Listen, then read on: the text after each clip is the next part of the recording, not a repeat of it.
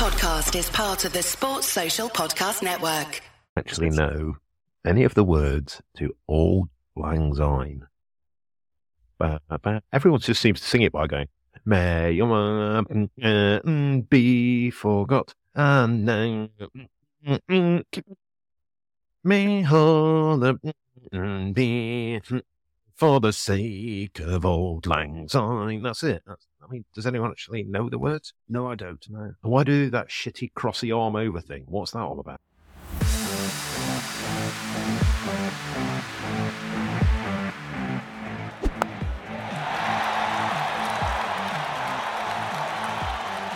Ladies and gentlemen, welcome back. This is Slogging It. We are now in 2023, and what a year it promises to be. Electricity bills are going up, gas bills are going up, your council tax is probably going to double, but throughout all that shit, the three of us, the three stooges, the three morons are going to be here to keep you company and talk a load of bollocks about. Lovely to be back. Lovely to be back with you two. We can't start without discussing Christmas and New Year, can we? So what did you get up to, gents? You start first. I had a nice quiet Christmas, thank you, Jono. Great to see both you, Simon, and you, Jono. It's been a very relaxing Christmas for a change. Normally I'm full on out every night. I have done absolutely nothing. Since I last spoke to you, I have been out the whole amount of 2 times. One was at Christmas, and the second was to watch a football game, which England did not do particularly well in. But yeah, I was home for New Year's, so I was out, crawled up in a couch, had a bit of a stomach bug. So yeah, nice quiet December. I think most people would call it rejuvenated and ready to destroy 2023. Good lad, good lad. Robbo? It was nice, yeah. It was our first Christmas in our new house. We had the in-laws up, which was nice. They spoiled my little boy rotten. I'd managed to make it to 8 weeks without a drink. And then we had the whole family around on Boxing Day.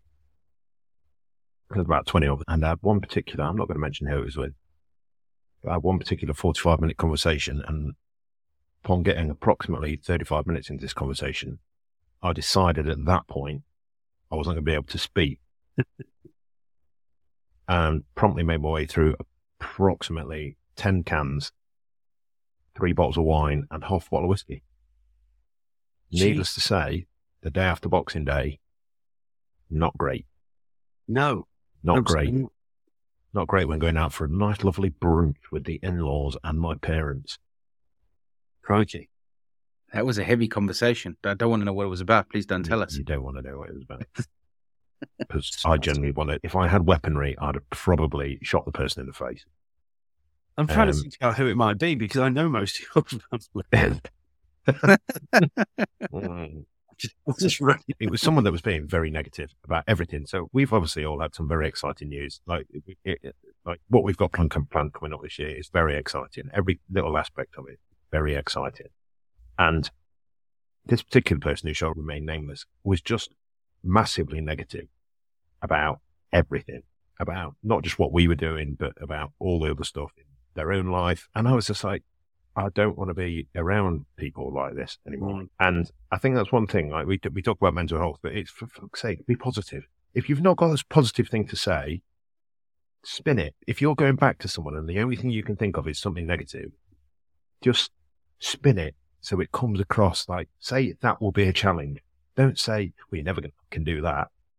Like, because it doesn't help anyone. And it leads them to drink approximately 10 pints of stronger than average real ale, 3 bottles then 3 bottles of red wine, and then whiskey. I probably had an embarrassing conversation with my father-in-law at the end of the night as well, but the advantage is none of us can remember it because he was equally as pissed. So just be positive around people, be nice, and go from there. It's nice to be nice. I travelled Christmas Eve to Manchester with Rafferty and Lisa and Trimbar to my parents, and then on Boxing Day we flew to Ireland for a few days to see Lisa's family, which was nice. Caught up with a few friends in Ireland, then got back on the 29th, I believe. And then New Year's Eve, Lisa wasn't feeling very well. We planned to have a couple of friends come over, but that obviously unfortunately got shelved. And I sat on my own on the sofa, went and woke Lisa up. We watched the fireworks together on the telly whilst she was in bed and I was sat on the bed next to her. And then I went back downstairs, didn't have a drink all New Year's Eve. Obviously with everything we've got coming up, my New Year's resolutions are to exercise more, drink less, and eat a lot less ice. So it's one of my many vices is a box of Mars ice creams at a time. So I'm trying to knock that filthy habit on the head. I managed to stop smoking, but the ice cream is the one that still keeps getting me. So yeah, that's where. Well, I can tell you now that those boxes of ice creams that you've shelled will definitely help your walk. So looking forward to seeing you putting the miles on. I did ask all of us actually, how's the walking training going? And Jono, what was your response? I said I've just stopped eating ice cream. I haven't really done much walking. But I Which feel ironically has probably decreased the amount of walking you're doing, because at least you have to get up to get to the freezer. I mean, you think that's 60 metres. If there's 6 ice creams, it's 5 metres to the freezer, 5 metres back, times 6. Fucking big as his house. 60 metres? How big's your house? 5 metres there, 5 metres back. Oh, I see. I thought you meant 60 metres from one end of the house to the kitchen. The problem is, Simon, being as lazy as I am and knowing how quickly I can consume a box of Mars ice creams, I only went once. So by the last one, it was more of a Mars milkshake. No, genuinely. It's still frozen solid. Yeah. It's not even, there's no, the ice hasn't turned into condensation by that point, mate. I can eat them at a rate of knots. Don't you worry about that. Like that bloke in whatever film it was where he's got like 6 cigarettes and he's trying to give up smoking. Yeah. I've just got 6 Mars ice creams poking out of every like trapped in the fingers. There's 3 I need. Please tell me you're one of those guys that for their New Year's resolution stops doing something, so therefore they consume all of it on day one. It's like I've got 6 boxes of Mars. I'm going to get my New Year's resolution to stop eating, so I have to eat all of them today. 1st of January, I've eaten 24 ice creams. Basically, before the clock struck 12 on New Year's Eve, I cleared every bit of junk food out of the house. Everything went. Everything. You're going to be, your calories are still going to be over what they should be until about a week on Thursday. Absolutely, 100%. 100%. But I also had a sneaky suspicion that what we're going to talk about now might have come up. So what I wanted to do was gain as much weight as I could, because then it'll give me a bit more of an advantage in the next touring trip. Put shit through the eye of a needle for the entirety of New Year's Day. Absolutely. Talking of which, Simon, now as if this year hasn't, as if we've not put ourselves up for enough this year, you've now come up with another challenge for us, which forms part of the bigger challenge. Well, there's also a caveat and there's a prize at the end of it. If you want to just explain a little bit about that, please. Yeah, basically, obviously, as we announced on the last episode, we're doing the charity walk, which we're progressing with. Obviously, everyone's aware over New Year and Christmas things chill out a little bit, but small inroads have been made into a variety of things. One of which being we're hoping to line up a meeting with a dietitian and various other people to make us take the first step in the right direction to completing this challenge. We're going to be taking a lot more steps, I feel. But yeah, I thought, why not have a little bit of a thing where we have a weight loss challenge throughout the year until the first day of the walk, because I think when that walk starts, we're all going to lose weight at an absolute rate. So we'll do it then. First day of the walk, we'll have a weigh-in. And whoever has lost the highest percentage will have a weigh-in. We'll announce our weights next week. I mean, I can tell you mine now. In fact, I'd probably best add a bit on, given the Christmas I've had, because I got weighed the day before Christmas Day. Poor planning from me, that. So I'm going to weigh myself again now. But that's whoever loses the biggest percentage of body weight. The other pair have to, what shall we say? It's probably something to do with the Lord's Taverners. So obviously we'll be going to the balloon debate in December, which is a black tie event. Yeah. And I think the losing pair should buy the winner a brand new tux that they will stride out in a long room at Lord's for the balloon debate. Are we going fitted or a full, just a one off the shelves from Next? The suit retails. I think fitted. I think if we've lost the weight, we're looking to shift. Yeah. I think a nice, well put together tux is a good shout. We can only wear to that one event because we're all on the part the weight back on. For goodness sake, get it fitted at the start of December. Don't get that fitted just after the war. With a £400 suit, poorly worked. Yeah, we'll then have to sell it to some 18-year-old rugby player on the street or something. Yeah. I mean, it's not as if the three of us are even similar dimensions, so another person could have it. Let's face it, it's never fitting anyone else in this group. No. Yeah, Great idea. Great idea. Yeah. I think. So we'll announce the starting weight next week. Mm. And then we can shall we have a monthly weigh-in to start off with? I think that's not a bad shout. Yeah, it sounds good. Yeah. Look, I suppose the other thing that we've done is we've created a bit of a Strava group, right? To track how much we're actually walking daily, monthly. Not much. No, well, I said we created it, right? That's it. So, and it's public. So again, we'll probably share that so that people can go and have a look at the miles or lack of that we're putting in. And in actual fact, if people want to, I mean, because it's a public group, if people want to get involved, they can join it. So we can have a look and get a bit of motivation. Maybe do get involved. The person that walks the most between now and the time of the cut-off of our weight challenge or whatever, maybe they come to the balloon debate with us. We could think of incentive. things. We could think of things. We can just say it's walking because a lot of people run, right? Yeah, it's walk only. Oh yeah, walk only. Yeah, 100%. So right, let's get into the show, shall we? We're here to talk about cricket. We've got quite a lot of cricket to talk through. We'll start with red ball, shall we? You need to get that checked, Johnny. What? You need to get that checked. I'll tell you what, of the three of us, there's only one who's had problems with the balls in the last 18 months. And it isn't me or Eugene. You. So, yeah, careful. But you'll all be very pleased to know that a couple of operations, it's all sorted. Yeah. Elephants have long memories, Simon. Remember that. Elephants have long what? Oh, by the way, It would have nicely matched my testicle. You just reminded me of something. I saw a tweet from Toby Tarrant. Friend of the pod. The walrus. The walrus.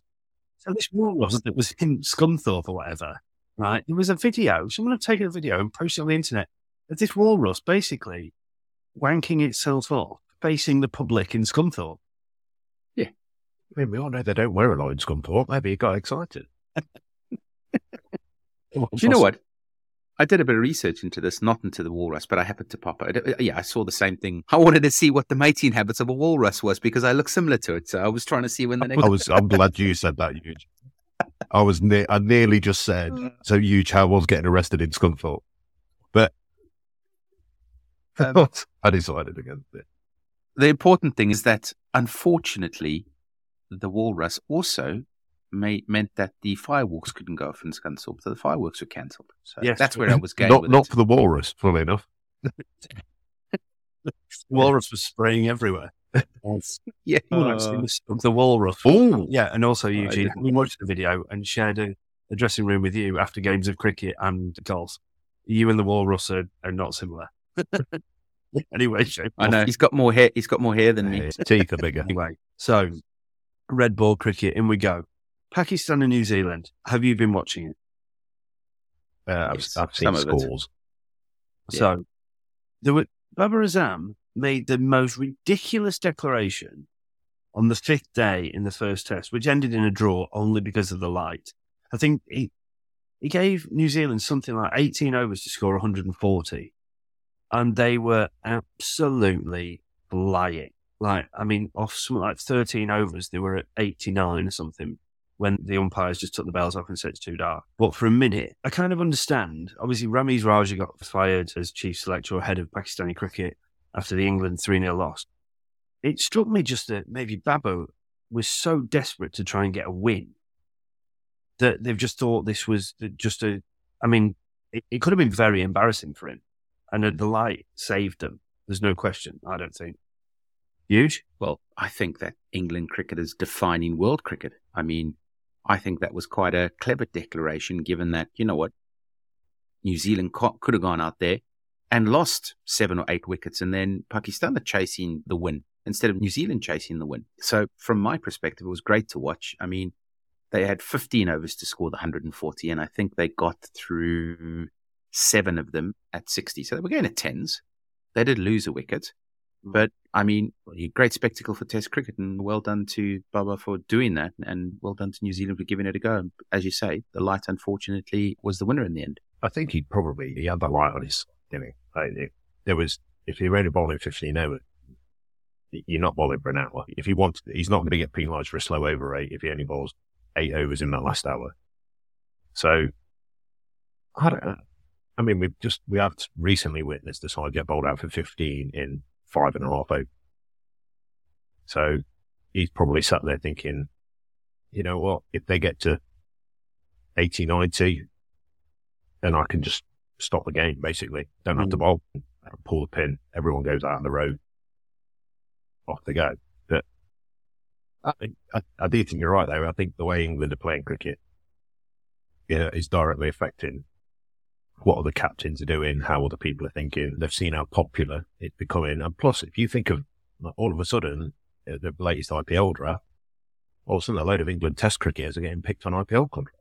Yeah. Harry Brooks got 1.3 million. 3 million. Sam Curran's got 2.1 million, most expensive. I know he's obviously not a Test player at the minute, just won play over the T20 World Cup, but you look at some of the other lads that have got selected on big contracts, and they're not what you'd call, some aren't even in the one-day side or the T20 side, and they're getting drafted. So, I don't know if either of you saw, there was a quote from Vabba after the Test series where he said he was asked a question about England changing the way that Test cricket's being played or something. He said in that series there was only one side playing Test cricket.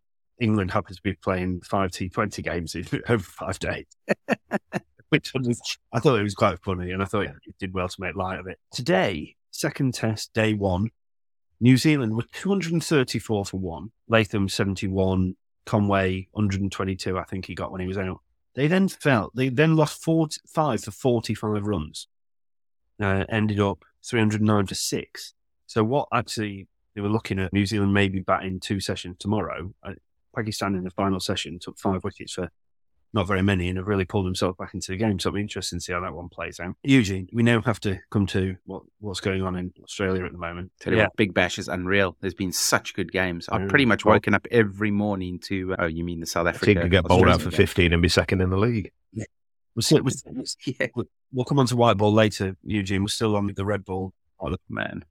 I mean, my most hated man, more so than the ex-chief of the ECB, whose name shall not be mentioned because he's a tavern. He got 200 and retired hurt.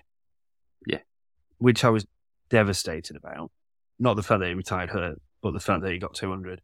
But the funniest thing, I was really cheered up the following day when he then went out to bat and it was cleaned up first rock. Yeah. Still averaging 200 for the Test. Still. He didn't get the opportunity to bat in the second innings for some reason. No idea why. But, I mean, he scored 200 on his own. South Africa have struggled to score 200 in their last 7 games. It is very much like watching England circa late 2021, early 2022. If Dean Elgar doesn't get a shitload, the rest of them aren't getting any. I have a slightly different approach on this. Now, obviously Australia had their difficult time, and now they're a side that are absolutely 100% backed and back at it. I would like to suggest that as teams generally struggle going to play India in India, like when Cook went over, I think it was 2012, and we beat them 2-1 or whatever it was, which was massive. I think in Australia now is almost as petrifying as going to play a Test series against India. I just think Australia is so good in their own condition. They know them so well. Like, picking Scott Boland's been an absolute masterstroke. They tend to play him where they know he's going to bowl well. I think that we probably need to give the Aussies a bit more credit. I mean, they blew West Indies away. They've blown South Africa away. South Africa are no mugs. They were recently, until they came to England, number 1 Test side in the world. And that's not an easy thing to achieve. I just think that the Aussies are just so good in their own backyard that to go there, I know whenever there's an Ashes series out down under and stuff, we always go there with a bit of hope, but I just think the Aussies are phenomenal. They're playing some fantastic cricket. The one thing that I've really enjoyed about their cricket is they're playing a similar brand to England. That you rightfully say they've blown the West Indies away. They've blown South Africa away. One little sort of anecdote of information there is when the West Indies played against Australia, I think they averaged something like 21 per batsman. South Africa are averaging 16 per batsman. So South Africa are worse than the West Indies in this. So it's interesting to see how bad they are at the moment. And just to sort of pass on, I suppose, a little ray of light for the South African team is they've got a lot of really good youngsters that are up and coming in. People like Dewald Brevis, they've got Ryan Rickleton, who's just scored 100 after 100 in the South African domestic league. These guys are, in cricket, as you're saying, there's ebbs and flows. South Africa, unfortunately, at the moment, just happen to be at the bottom of the pit in the highs and the lows sort of wave that people talk about. And back to Australia, I can't wait for the Ashes now, I must say. I remember last year we were talking about the prices of tickets. I'm sure there's not going to be a single ticket not sold at any of those grounds. They could play each other every week from now until this time next year, and each game will be sold out. The first 3 days of every single game will be sold out. Yeah. I think when you talk about South Africa, it's interesting, isn't it? Like, you talk about these cycles that people go in, and you've got to bear in mind who South Africa over the last sort of 7 or 8 years have lost player-wise. It's certainly batting. Amla's gone, De Villiers gone, Callis a few years before gone. Like, these are great to the game. Never mind great to South African cricket, they are great to the game. And at the minute, they're just in that, like we talked about how England had been. You look at Australia in that sort of early 10s stage when they didn't have as much batting. Michael Clark seemed to be the only hope they'd got, and there was guys coming in and whatever like that. And now, Steve Smith's come in, and Marnus is scoring everyone, Jono's favourite cricketer, David Warner's. I mean, he's 8th or something on the all-time list of Australian run getters. So, and he's 4th or something in terms of opening batters, and they have had a few decent ones. So they've got some very good young cricketers, very talented young cricketers. Dean Elgar's come out this week and said we need to play more test matches. We need to play more high-quality test cricket, which to maybe me insinuates the fact that the domestic stuff in South Africa maybe isn't the best. If that was England and the captain had said that, then that would certainly be getting, as it happened at this time last year for England, everyone was belittling county cricket. All of a sudden now, I don't think anyone mentioned county cricket in the last 7 months, have they? No, probably not. So but I think their next choice, because people like Janssen, like these guys, some names you just mentioned there, the keeper, I think he looks a really good player. Verreynne, he looks a steady cricketer. Yeah, but they're just at an important stage where it's like, right, how can we get the best out of these guys? Is Dean Elgar's way? Dean, we all know he's very regimented, very like, come on, we're getting stuck in, because that's him as a cricketer. I'm not saying it's the right way or the wrong way, but is that the right way for these guys moving forward? And back to the Australia thing, really, in Australia, they're ridiculous. They're absolutely ridiculous. So all of a sudden in red ball cricket, it looks absolutely electric. With a broken finger. Cameron Green has gone from, they seem to do this, whether they're talent scouts or just miles better than every other country, because they did it with Steve Smith. They did it with Steve Smith 15 years ago, and they dragged him in as a guy who bowled leg spin that bats at 9, because they went, this guy's got something. The first time Cameron Green played, this time last year against England, we're stood there going, what is this bloke? This bloke's a guy that bowls at 145 Ks and bats at 6 and smacks it. He is with a snapped finger as well, he batted. Yeah, that was that's wow. And it could cost him a few quid if that doesn't get repaired. In IPL money, It's to be hoped that the insurance had gone through fairly swiftly after that IPL draft. But they all of a sudden look, and Nathan Lyon, we can hate him as much as we like. Him for me is the best spinner in the world at the minute. When you look at it's 9 times out of 10, you go to the Asian nations normally and say that, but he for me is miles better than anyone. Maybe you can go Ashwin and whatever, but huge. I just want to ask you about Dean Elgar, and then I've got one negative about one South African player and one real positive from what I've seen in the Australia series. When Dean Elgar goes, he is the talisman, he is the real fighter, as we talked about before. But I don't know how old he is, but he's been around for a long time. I mean, he can't be too far away from probably international retirement, which then leaves another massive hole, because as much as I'd love SJ to do well, because I know him a little bit from when I played against him, he doesn't really look up to it for me. Real positive, I think, the way that Norkia steamed in 40-odd degrees. And I think David Warner said it felt like the quickest spell he'd ever faced in his life, but apparently it wasn't. Mark Woods was. Not by much, but he's been fantastic. And the way he bowled to kind of, that when he got Warner out and he got Head out in 2 balls. The real disappointment for me, I think, attitude-wise, Rabada. I just think the way he's going about it, the way he's going about his cricket, almost seeming like he's banging it into ball wides in the first test when they were going to lose in the second innings, just doesn't seem interested at all. I know he is got to be your go-to guy, right? He's supposed to be the guy that leads the attack. Yeah, it's interesting. I too thought that there was a little bit of a misaligned attitude. I then found out that he's the top wicket taker in 2022, and we're at the tail end of the season. Has he just had enough? Has he maxed out the amount of overs that he can bowl? Is he just disinterested because he needs a rest and he needs a break? There's all sorts of different weird and wonderful things that you could go through, but I'm with you there. It wasn't great to watch. I was really looking forward to the South African attack. Giri alongside Rabada, alongside Marco Jansen, alongside Nokia. I thought that was going to be what kept South Africa in the test series. I mean, probably our most inexperienced top six. So you're going to heavily rely on your bowlers. And yeah, the bowlers, unfortunately, were put to the task in the batting innings. Look, we've got one test left. Hopefully the boys bounce back because, yeah, I don't think you want to leave a series losing 3-0. 2-1 doesn't sound as bad. But yeah, see what happens when the test starts tomorrow. He's been accused of this before, though, hasn't he? This isn't the first time that this has been accused of him. But he's taken 47 wickets in 2022, an average of 22 in 9 matches. And he's only bowled 267 overs. So that's a strike rate of 34. The next 2 are spinners on the list, which is Nathan Lyon in 11 matches, 47 wickets, same amount of wicket. He's done it in 500 overs. Jesus. So 230 overs less. And Jack Leach is 14 test matches, 46 wickets in 609 overs. So Rabada's average of 22 and a Conrad just shy of 4. Pretty good. Like, there's got to be a point where you stand there going, and I'm not saying it's right, but like I say, he has been accused of this before. The thing that does me is Jansen, the guy that we're talking about, is fit. 36 wickets at 19.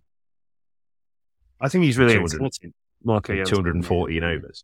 So I don't think the bowling for him is an issue. I think, do you know what? We saw this with England. We've seen it with Brody. If your side's going out and get bowled out for 150 every week, there's only so, and the opening batter's got a double 100. And I'm not saying it's batters versus bowlers. I'm not saying it's like, it shouldn't be that.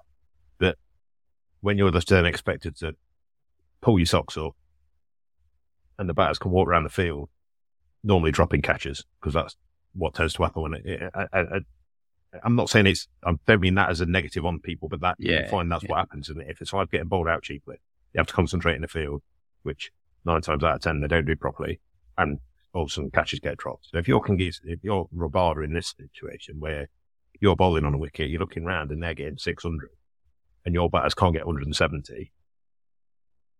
I'm not saying it's right that you get a bit shirty, but hang on a minute, I'm the best bowler in the world. I'm arguably the best bowler in the world at the minute. And you fighters can't give me more than a session and a half rest. Yeah, fair. So, I'm not saying it's right by any stretch of the imagination. It's not. And he should never, if he's got an issue with what's going on, get it done in the changing room. You can't take all it he'll out be field. all he'll be seeing is the fact that he's bowling. I mean, like you say with South Africa, they've got Maharaj, but don't pick many. And a bit like England used to do with like Brody and Anderson, it's just keep throwing them the ball. And Rabada runs in a bowl, and they expect him to bowl at 145 k's an hour all the time. Well, yeah.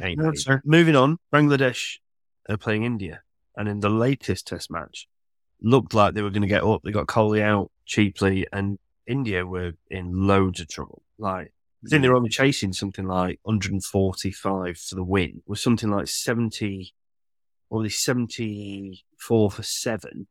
And for the 8th wicket, Shreyas Iyer and Ravi Ashwin got 71 on what looked like a horror of a wicket. So I guess Ravi Ashwin just proving again that we all know he's a genius with the ball, but with the bat he's scored Test match hundreds, hasn't he? He's always been able to bat, we know that.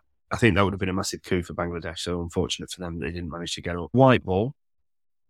Now, we talked about Sydney Thunder getting bowled out for 15 a couple of weeks back. They're now second. But that doesn't. They've only won 4 out of 7 games. This year, the Big Bash looks like a tournament where everybody continually beat everybody. Like, obviously, the Scorchers seem to be up there pretty much every year, the Perth Scorchers. They're leading the way. But, yeah, I don't know if you've watched much of it. I've seen bits and pieces. It's actually quite an enjoyable thing to watch this year. I haven't seen sort of most of it. I've seen bits of it, but they have got the best T20 batter in the world, haven't they? So they should be doing all right. And just for a change in Australia, he's the leading run scorer in the Big Bash again. Halesey. Yeah, a bit coggy in the England squad. Oh, it's bonkers. Yeah, I'm with you there. I've watched a lot of the Big Bash. I actually had to stop watching it because the more I watch him bat and the more I watch him play cricket, him and there's another one, Joe Clark, again. I know they both play for Nottinghamshire. They're not Nottingham lads. But I know we've got a very good one-day team as well. But you can't tell me that those guys, they're the two leading run scorers in the Big Bash. Like, just go and play, just do whatever you want. Halesey is the leading T20 run scorer in 2022. Oh, yeah. So, Ben Stokes, second in the BBC Sports Personality of the Year this year, losing to, I think it was Beth Mead, who was the player of the tournament for the Lionesses in their win in the Euros. So, I mean, absolutely fully deserved by her to win it. I think unfortunate for Stokesy, considering the turnaround of the England side that obviously he's been largely responsible for, along with Brendan McCullum and Rob Key. That happened, but I think he can still be extremely proud of himself and the team's achievements this year. Back to the Big Bash. So, we were talking about this on the WhatsApp group earlier. The Michael Neser catch controversy. Do you want to just one of you talk about what happened for those who haven't seen it, and then we will discuss. He caught it. How many times did he catch it, Robbo? Let's go with that. Technically, he caught it twice, but 3 times. Well, I know one of them was a parry. Oh, fair. So when I first saw this, I put it on the group chat. I was talking about, well, when a fielder's going to be able to start lining up in the crowd, what if a member of the crowd is off the floor when he parries it back? But I've since had a small reading of the laws of the game. And it's out. So the only thing I will say, that I'm not saying this should be, when someone just steps off the road, like just outside the boundary, normally when there's normally quite a short distance between boundary cushion, as they now like Toblerone rope, and then the advertising audience. There's normally a couple of meters, but within the Big Bash, and I'm not saying this is why some of the scores are quite high, there seems to be 3.5 acres of ground between the edge of the playing surface and then the advertising hoardings. Now, I'm not saying this is the reason why more sixes are being hit and what gave Michael Neser the opportunity to run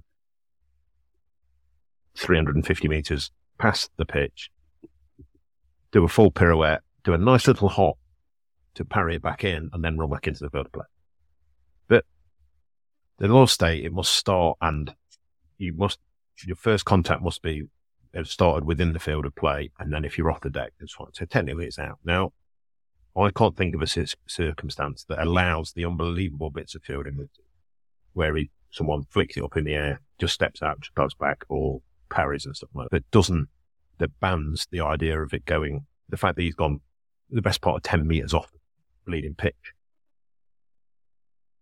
So, I don't know, the laws do state you have to be on, the act does have start and finish on the field of play. So when he's caught it, when he first caught the ball, he's in bounds.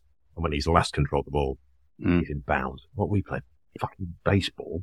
You're playing rounders there, yep. But same size as the rounders field. Yeah. I can't, like, I had a full rant saying it shouldn't be out, and it just showed my ignorance of the laws of cricket.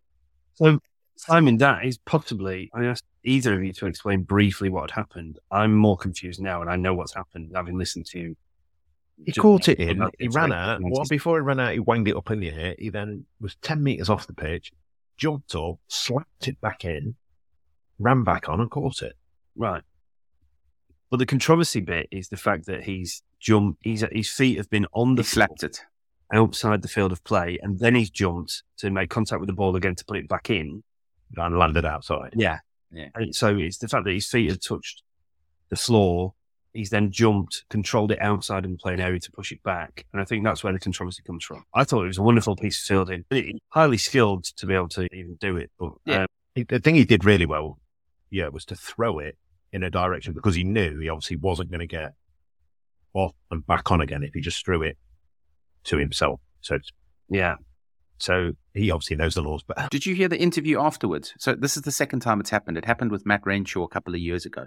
Yeah. And he actually, post-interview, said that he wasn't sure if the laws, and it's not rules, Simon, I know you mentioned them earlier, the laws have changed to see if that's allowed. And he was very surprised to hear that the law hadn't changed, therefore was out, because I'm sure now that this has happened for the second time, and this is probably more controversial than the first time when Matt Renshaw did it, I think the laws will be changed because, the real estate that Australia have is just phenomenal. And just to quickly pass on a little piece of anecdote there, I said to you guys during the South Africa-Australia test series that the grounds at Australia looked really empty.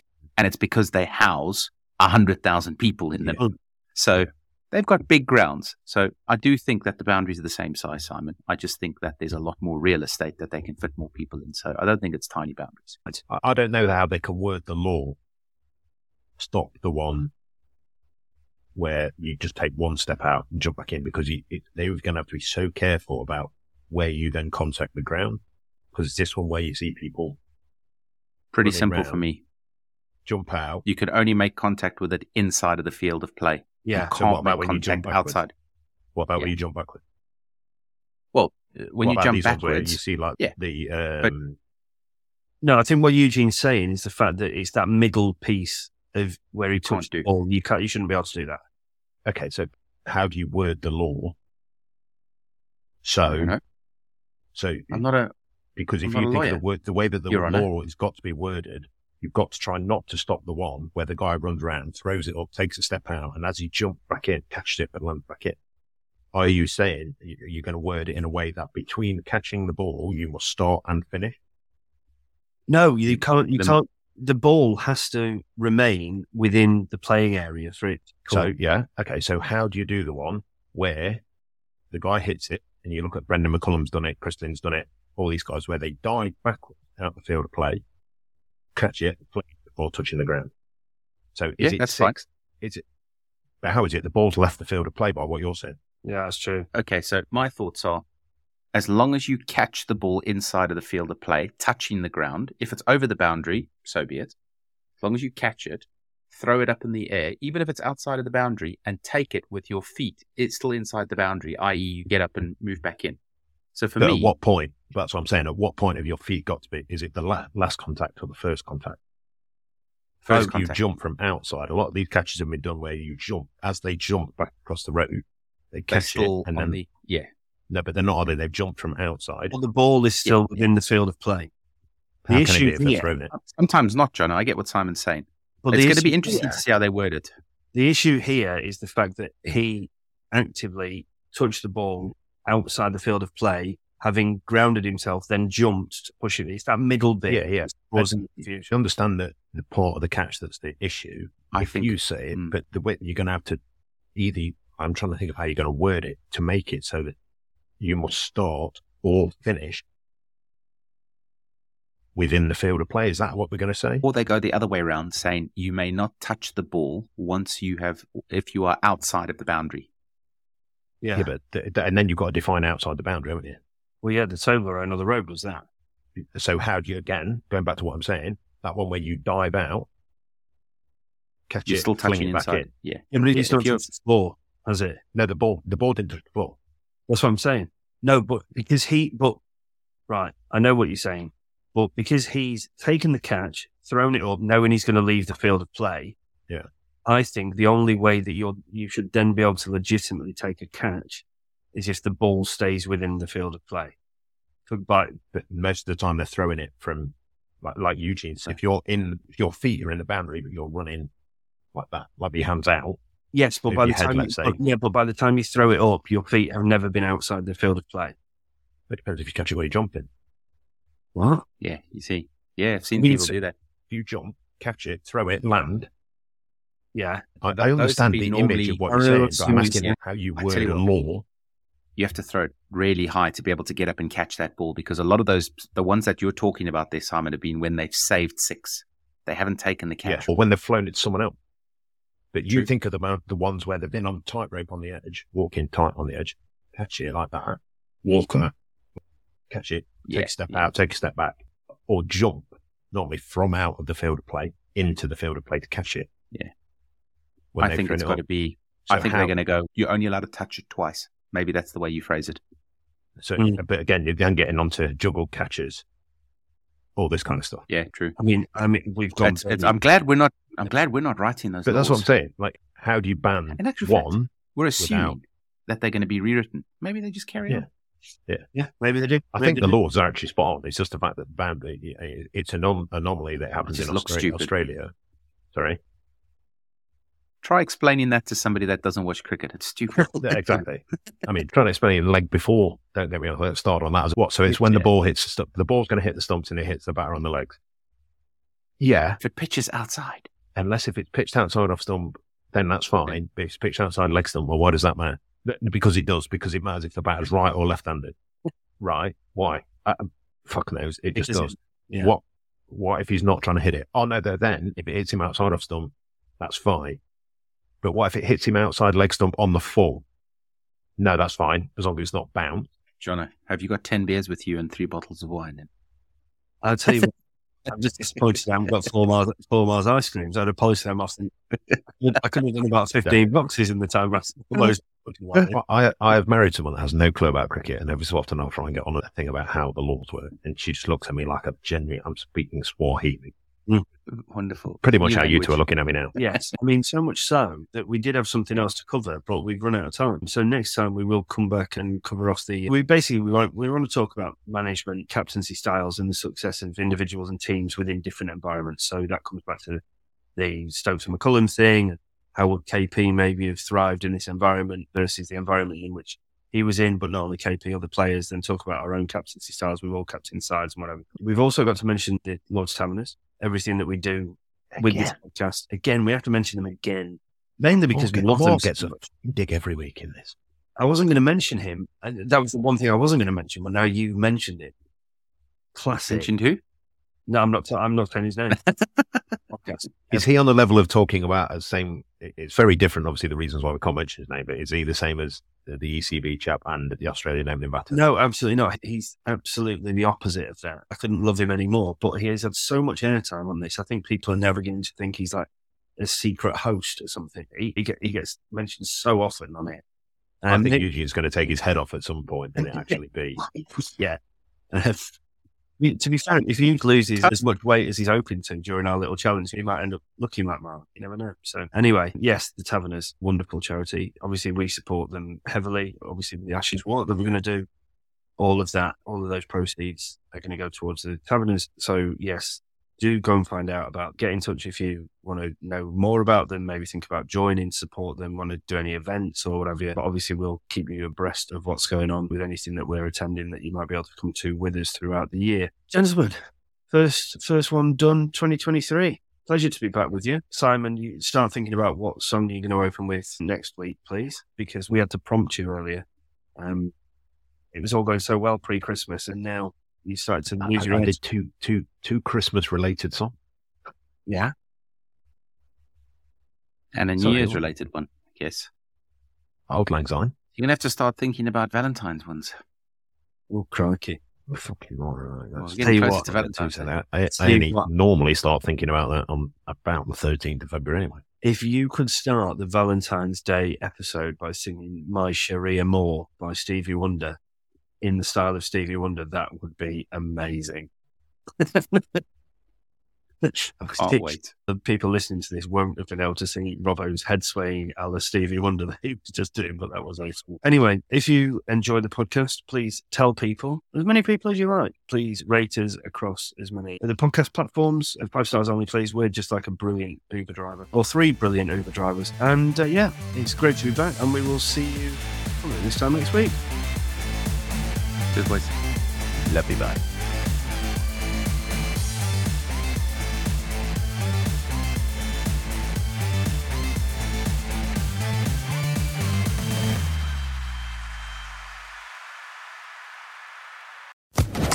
Social Podcast Network.